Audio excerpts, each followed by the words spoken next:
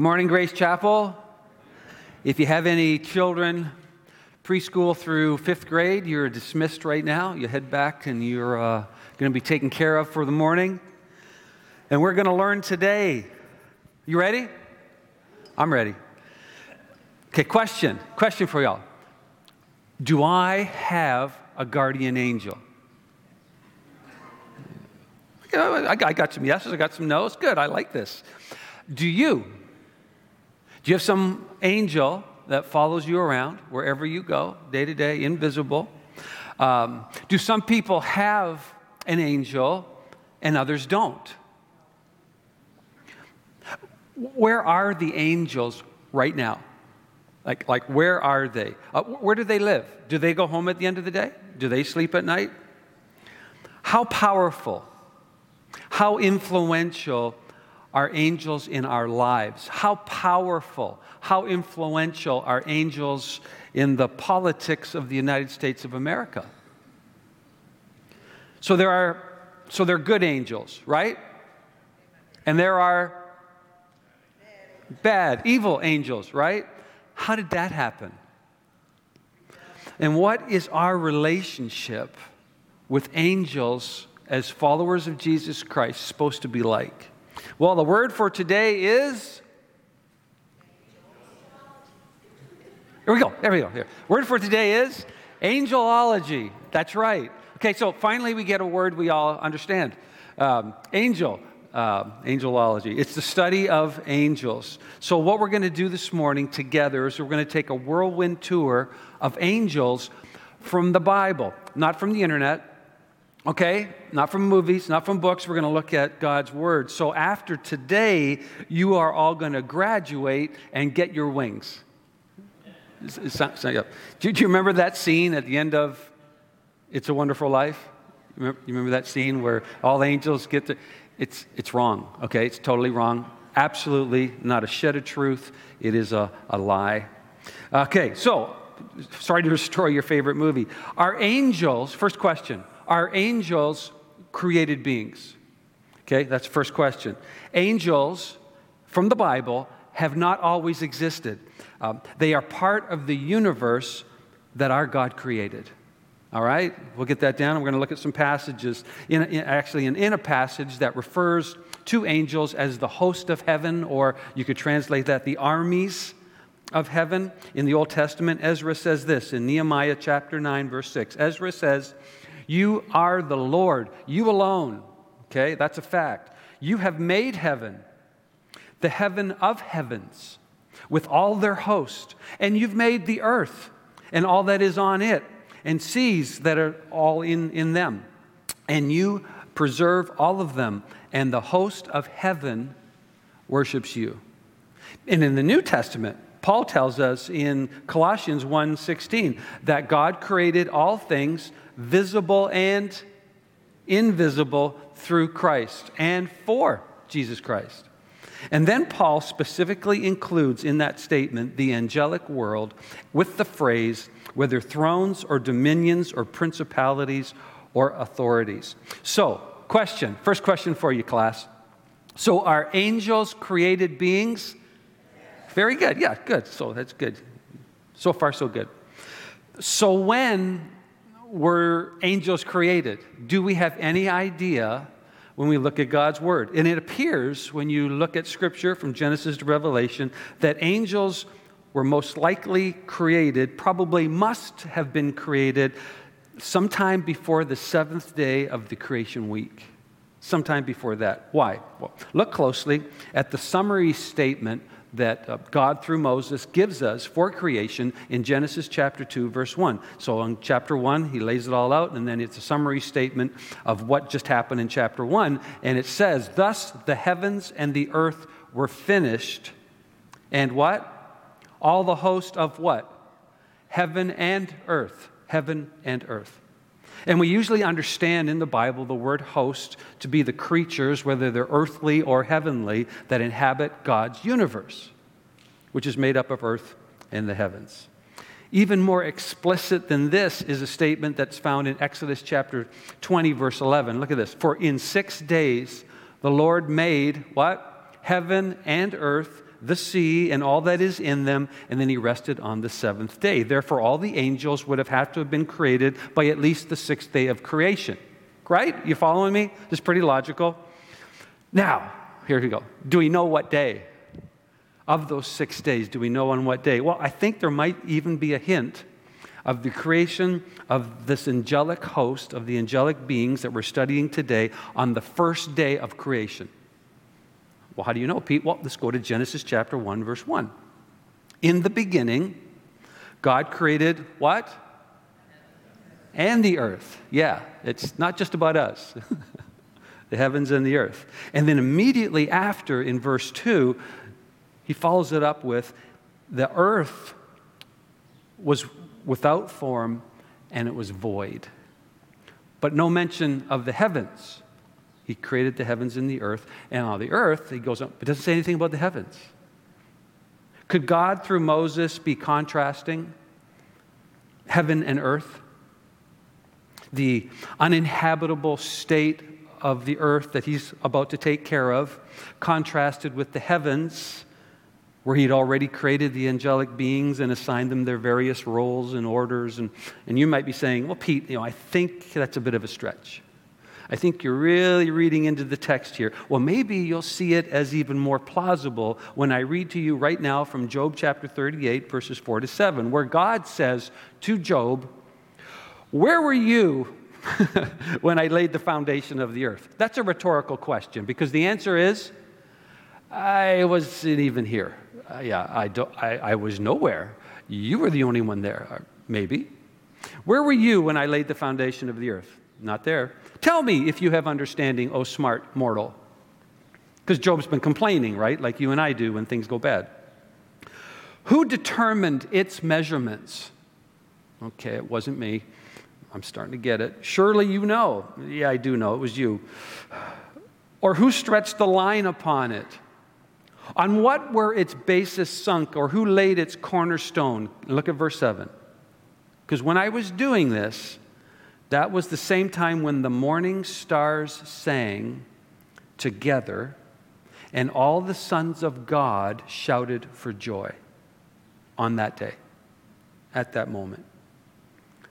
The morning stars singing, the sons of God shouting, occurred at the time when God laid the foundations of the earth, sunk its bases in the process of forming it. If the angels, who are described all through the Old Testament as the sons of God, along with the archangels, whose brightness in the Old Testament especially is portrayed as morning stars or day stars, if they shouted for joy when God was making the earth inhabitable, this really could imply that God created the angelic beings early on the first day of creation, at least according to my logic. Hopefully it might be yours. If they were indeed present to express praise to God like God says they were, just putting that out there. We mere mortals have only hints in Scripture, so we have to remain content with the fact that God has not given us much information about the time of the creation of the angels. Now, there's been a lot of speculation. As I said earlier when I started, there's been a lot of movies, there's been a lot of books, both Christian and non-Christian, a lot of fiction, much of it apart from clear scriptural passages like you find on the internet every day. So it might appear to be somewhat not profitable.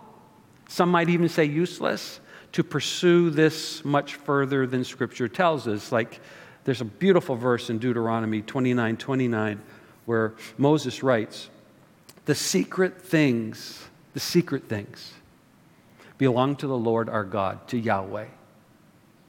We don't know. But the things that are revealed, that He has shown us, that are specifically in His Word to us and to belong to us and to our children forever. Why? That we may do all the words of the law. There's a reason why God has revealed to us something about the angelic realm and beings and certain things. And when, I don't know about you, but when I consider angels from what I read in Scripture, and what God has revealed to me about them, I am more in awe of God than ever before. I praise Him even more. Now, sometime before the horrible day for humanity, or shortly after that infamous day, when the accuser tempted Eve in the garden, in Genesis chapter 3, verse 1, we read elsewhere in Scripture, especially in 2 Peter and in Jude, that a number of angels sinned and they rebelled against God. And I would think it's safe to say that the fall of many in the angelic realm, who are in the Bible referred to as demons and evil spirits, occurred after the sixth day of creation. Why would I say that? Because in Genesis 1:31, after the sixth day, it says, "And God saw everything that He had made," everything, "and behold, it was very good." So the angelic realm up to this point was very good. Had to be. Beyond this, Scripture gives us no further information, but here are a few highlights for you all regarding what we do know about angels from the Bible. Are you ready? Okay, here we go. Angels exercise moral judgment. They're able to do this because some of them sinned and fell from their positions, as I just mentioned. Others remain faithful to God and do the right thing. So angels can make judgments about right and wrong. Okay, another thing, angels have a high intelligence. We see them throughout Scripture, them communicating and speaking with people. The good ones, some very deep things from God. And from the bad ones, there's this subtlety. They're very perceptive and they're devious schemers. And angels, we read over and over again, sing praise to God, like we just did. So we are therefore, no, you can't make that conclusion. Angels sing praise to God, so it means that they're very intelligent because we all know that all musical people are intelligent. Amen. Can I get a shout out from the praise team? Okay, here we go. All right, good. Angels also are spiritual beings. Hebrews 1:14 says, "Are they not all," speaking about angels, "are they not all ministering spirits, sent out to serve for the sake of those who are to inherit salvation?" They're spirits. So they don't ordinarily have physical bodies. Jesus said in Luke 24:39 about them, "For a spirit does not have flesh and bones." Interesting. It also appears that they usually can't be seen by us unless God gives us the special ability to see them. As in Numbers 22:31, it's a great story. Balaam, the bad prophet, had his eyes opened, and what did he see? He saw an angel with a sword who's about to kill him, and he's been beating his donkey who won't go past this angel with the sword because the donkey sees it, but he doesn't, and God opens his eyes and he spares his life. As in 2 Kings 6:17, where we read, "Then Elisha prayed and said, 'O Lord, please open his eyes,'" his servant's eyes, he was so scared, "'that he may see what I'm able to see.' So the Lord opened the eyes of the young man, and he saw, and behold, the mountain was full of horses and chariots of fire all around Elisha." And in Luke 2:13, a verse that we read almost every Christmas, "And suddenly there was with the angel who was speaking to the shepherds," right? "A multitude of the heavenly host praising God." So it's like, bam, there they were. And it's like, boom, wow. So in their ordinary activities of guarding and protecting us, which we're going to look at shortly, and in their activity of joining in worship with us when we worship God, which we're going to look at later in Hebrews, they are invisible. However, from time to time, angels take on a bodily form to appear to various people in Scripture. Which brings me to a point that I get asked a lot, maybe you do too, and it's one of the questions I asked at the beginning. Do people have individual guardian angels? Hebrews 1:14 that I just read. "Are they not all ministering spirits sent out to serve?" Interesting. Hebrews 13:2. "Do not neglect to show hospitality to strangers, For thereby some have entertained angels unaware. Be good to strangers, because you never know. Now, those aren't really verses you could use for individual guardian angels who follow you around all day long, but Scripture clearly does tell us what? That God does send angels for our protection. Isn't that awesome? I don't wake up in the morning and think, maybe an angel is going to be with me today. I don't. I should. He sends them for our care.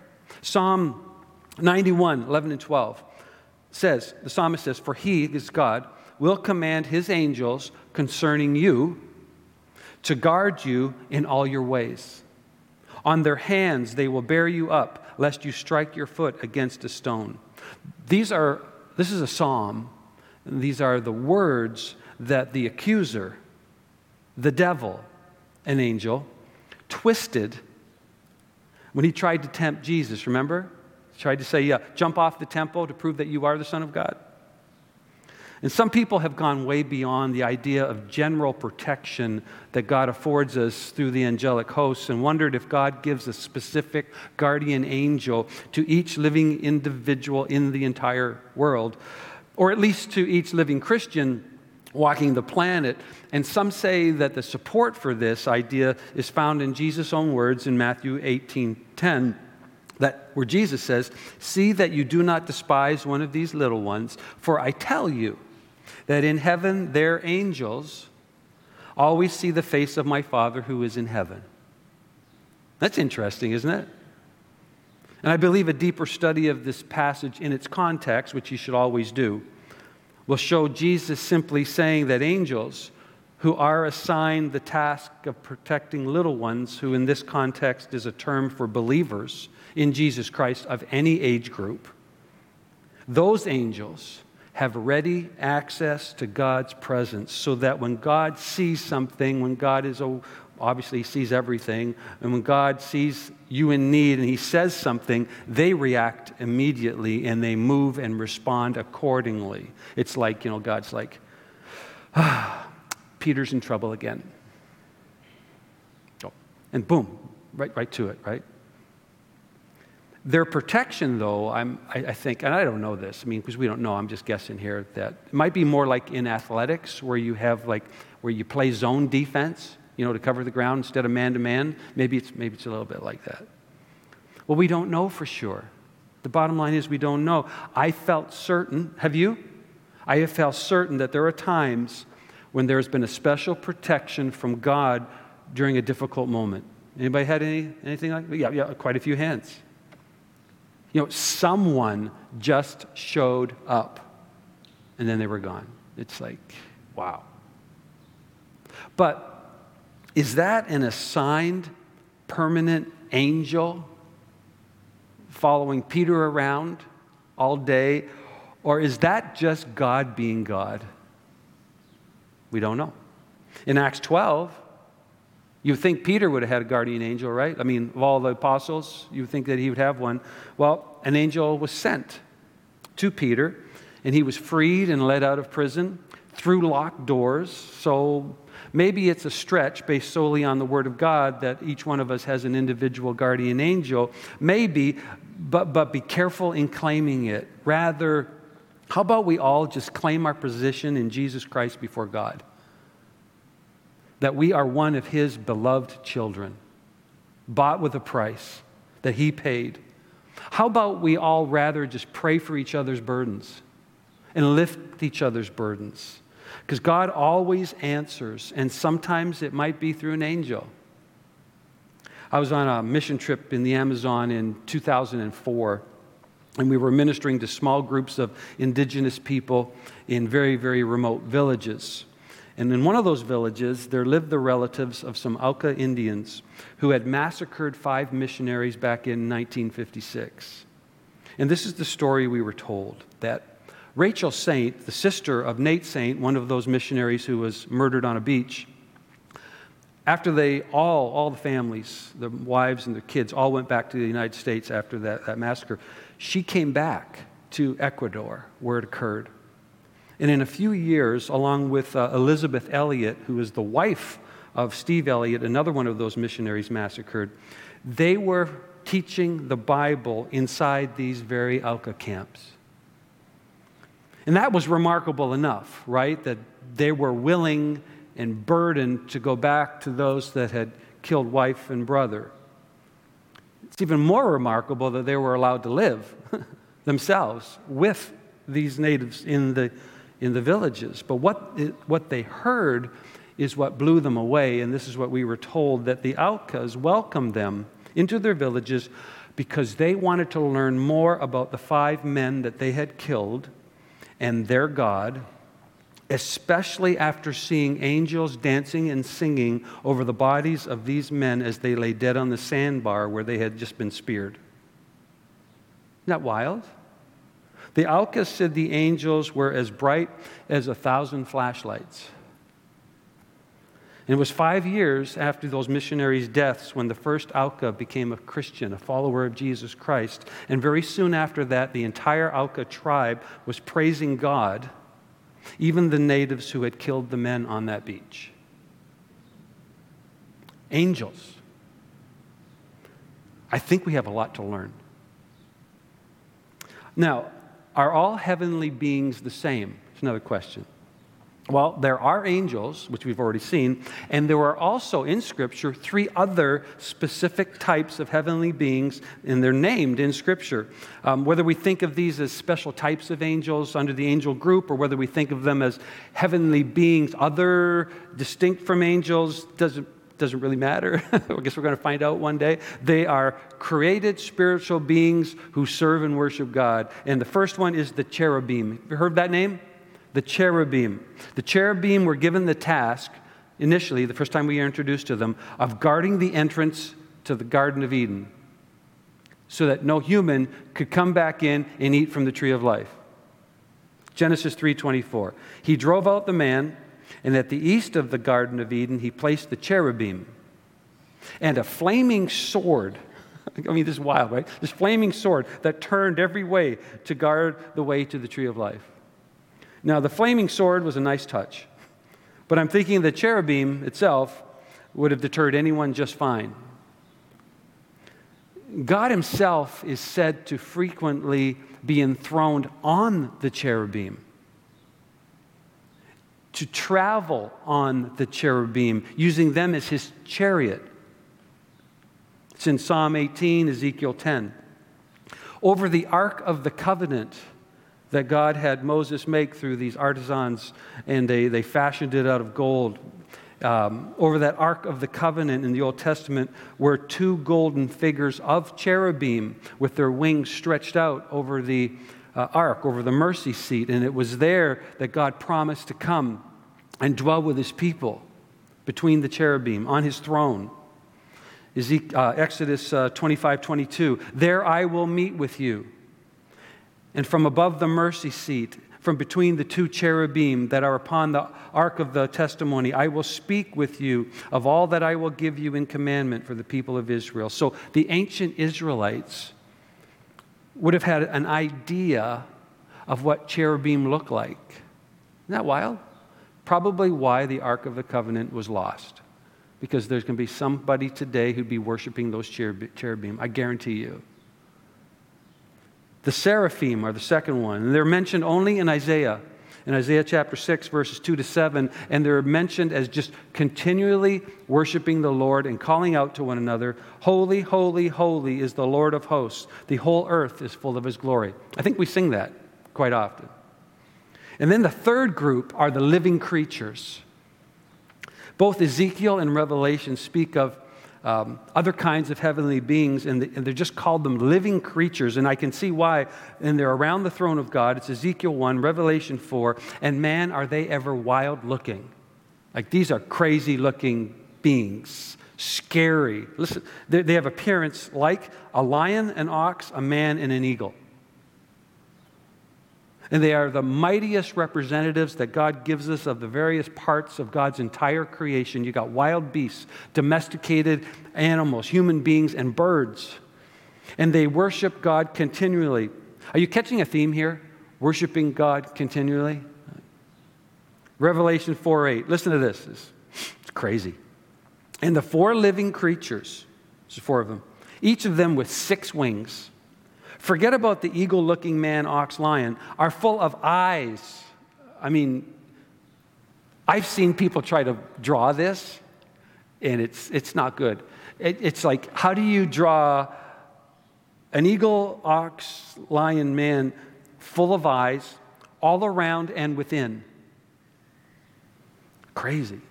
And day and night, they never cease to say, holy, holy, holy is the Lord God, who was and is to come. We really have no idea of what it is to be exposed to the presence of God. I don't know what it would do to us in the current form we are in. I guess we just melt. Okay, are there other names for angels? Well, Scripture sometimes uses other terms for angels. They're called, you'll see them as the sons of God, holy ones, spirits, watchers, that's in Daniel, thrones, dominions, principalities, authorities, and powers. Well, so you got all this angelic host. Who's in charge? Well, of course, God's in charge. But is there anybody in charge? Well, one angel, Michael, is called an archangel. It's in Jude chapter 9. And it's a title that indicates rule and authority over other angels. He's the archangel. And in Daniel 10:13, he's also called one of the chief princes, which suggests that what? There are more than one prince, one archangel. Michael is also called the protector of the Jewish people in Daniel, which suggests that there may be these archangels over various countries or people groups, both good and bad. As you read in Daniel, you'll see that. Michael also appears to be the leader over a particular angelic army described in Revelation chapter 12, 7 and 8. Now war arose in heaven, and Michael and his angels fighting against the dragon. We all know who that is. And the dragon and his angels fought, but they were defeated. And Paul tells us that when the Lord will return, which we looked at last week when we looked at future things in 1 Thessalonians 4:16, when he returns, it's going to be with the archangel's call. Yeah, but besides Michael, there's another archangel that we know about. And he also appears to be in charge. And the archangel's description is called Lucifer. It's a descriptive name in the Old Testament that means day star or morning star. It's more a description. It's not really his name. He's also known by other descriptive adjectives like Satan, which means adversary or accuser. But he's given the name, even by Jesus, devil. And that means slanderer, deceiver. And he looks to have been, from the Old Testament, some kind of archangel, but through pride, he fell from that high-honored position. But the accuser appears to have retained his power and his strength. You go to Jude 9 and you read, but when the archangel Michael, who we know is like pretty powerful, fierce person, being, contending with the devil, was disputing about the body of Moses. They were having this tug and war with the body of Moses after he died. Michael, did not presume to announce a blasphemous judgment against the devil, but said, rather, the Lord rebuke you. He's pretty powerful. Michael wasn't even going to take that on. Now, do we know the names of other angels? Well, there's only 2 angels, really, in all of Scripture, other than the devil, that are specifically named. Michael, as we just mentioned, is one. And then there's the angel Gabriel. You heard of Gabriel? Heard of Gabriel? He's mentioned in Daniel chapter 8 and Daniel chapter 9 as a messenger who comes to deliver words of wisdom to Daniel, which Daniel wrote down and you and I have today to read. Gabriel is also identified as God's messenger to Zechariah at John the Baptist's birth and to Mary at Jesus the Christ's birth. And the angel answers Zechariah when he asks him, dude, what's going on? Luke 1:19, I am Gabriel, and I stand in the presence of God. That's what I do. And I was sent to speak to you and to bring you this good news. What a picture, huh? And Gabriel stands, and then God says, okay, this is what you do. And he goes and does it, and comes back. That's his job. Sounds like a great job. Well, what kind of power do angels have? Because like in the movies and in books, they seem to be really, really powerful. Well, they apparently have very great power compared to you and I. They're called you mighty ones who do his word. They are called the powers. They are called dominions. They are called authorities. Angels are seemingly great in power and in might, more so than rebellious human beings. You see that in 2 Peter 2:11 and Matthew 28:2.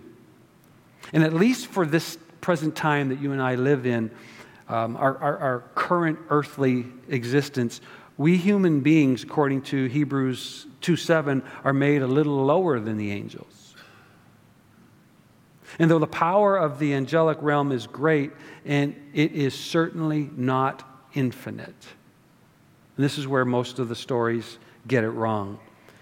Their power is given to them by God, and their power can be taken away from them by God. It's used by the good angels to battle against the evil demonic powers under the control and influence of the devil. And when the Lord returns, as we saw last week, we're going to be raised, as we saw last week, according to 1 Corinthians 6:9, to a position higher than that of the angels. Paul tells this early Christian church, do you not know that we are to judge angels? That's yet to come. So angels are limited. Therefore, Satan is limited. I know it doesn't look like it, but you don't judge a book by its cover, do you? When we began the core faith exercising at the beginning of the summer, we began with God, theology, the study of God. And we noted that one thing about God is he's omnipresent. What does that mean? Yeah, he's everywhere. I said, can I explain that? Absolutely not. Do I understand that? Certainly not. He's everywhere. Angels are not. Therefore, Satan, being an angel, is not. Come on, everybody. Not. Yeah, very good. Yeah. Have fun with me. He's an angel. And this is made explicit when an angel comes to Daniel in Daniel chapter 10, verses 12 through 14. Then he said to me, fear not, Daniel, for from the first day that you set your heart to understand and humbled yourself before your God, your words have been heard, and I have come, this angel, because of your words. The prince of the kingdom of Persia withstood me 21 days, but Michael, another great prince, one of the chief princes, came to help me. For I was left there with the kings of Persia, and I came to make you understand what is to happen to your people in the latter days, for the vision is for days yet to come. The idea that an angel can only be in one place at one time is consistent with the fact that angels are created beings. How fast can they move? Through the dimensions of time and space? I have no idea. And Scripture is silent, but I'm thinking it's probably pretty fast. I got 2 take-home thoughts for us today as we looked at angels. Number 1 is this. Angels remind us of the greatness of God's love for us. How so? Well, though many angels sinned, none of them were saved. Think about that. Peter tells us in 2 Peter 2:4 that God did not spare the angels when they sinned, but he cast them into hell. And he committed them to chains of gloomy darkness to be kept until the judgment. There's no hope. Jude says in Jude 6, and the angels who did not stay within their own position of authority, but left their proper dwelling, he has kept in eternal chains under gloomy darkness until the judgment of the great day. We read in Hebrews 2:16, for surely it is not angels that he helps, but he helps the offspring of Abraham. We see that in the beginning, God created intelligent, moral creatures, humans and angels. And among the angelic creation, some rebelled, but God worked to provide redemption for none of them. Among the human creation, everyone rebelled. You, me, everyone. Every human who has ever existed.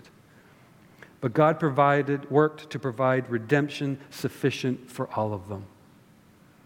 2 Peter 3:9, the Lord is patient towards you.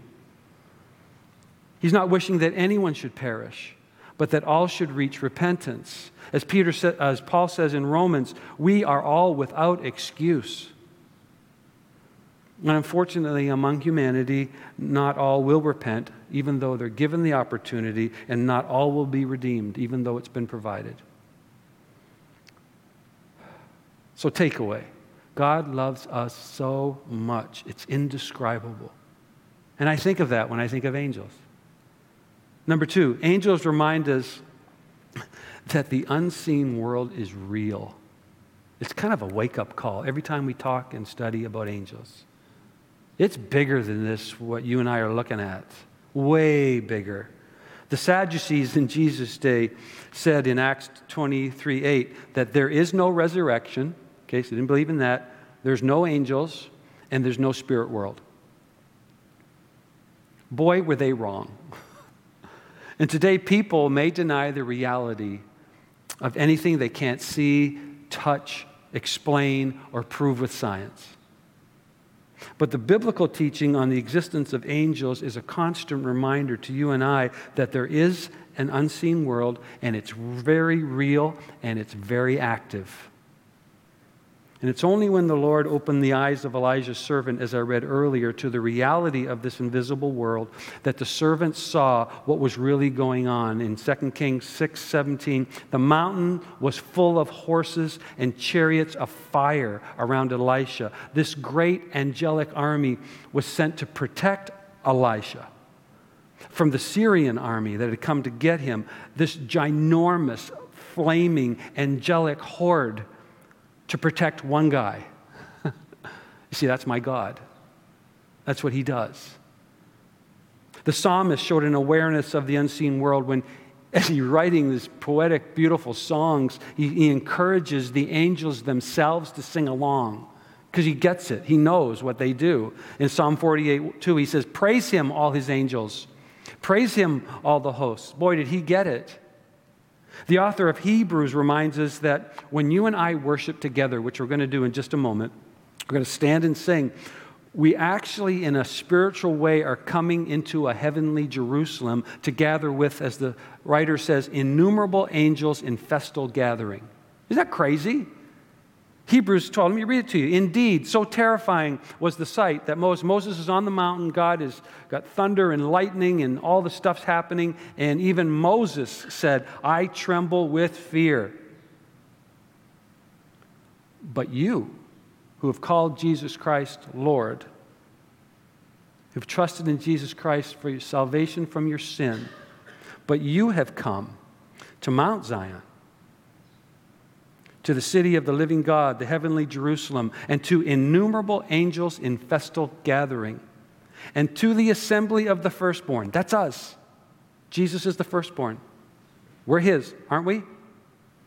Who are enrolled in heaven. Are you enrolled in heaven? Is your name written in the book of life that we looked at last week? And to God, the judge of all, and to the spirits of the righteous made perfect, that's me. And to Jesus, the mediator of a new covenant, and to the sprinkled blood of Jesus Christ that speaks a better word than the blood of Abel ever could, calling out for justice. Do I get this? Well, I'm getting there, but it's really slow. We don't see this that I just read with physical eyes when we stand to worship, but one day we will. But the reality of God's continual presence should fill us with the same kind of praise and awe as it does in the angelic realm. An unbelieving world may dismiss talk of angels as mere superstition, but our Bible offers us insight into the state of world affairs as they really are. We should be encouraged. We should never be threatened. We should be secure. And we should always be found praising God, like the angels. So would you rise with me? I can think of no better response than to worship with an encouraging hope and to carry into our world that is confused, uncertain, and without much hope, this kind of news. Heavenly Father, we bow before you, and we're going to lift our voices, and we understand that around us in the heavens there is a host that bows its knee to you and to you alone, that serves you, that worships you, that responds to every inclination that is good. And Lord, we want to be found the same way. So we sing to you now in Jesus' name. Amen.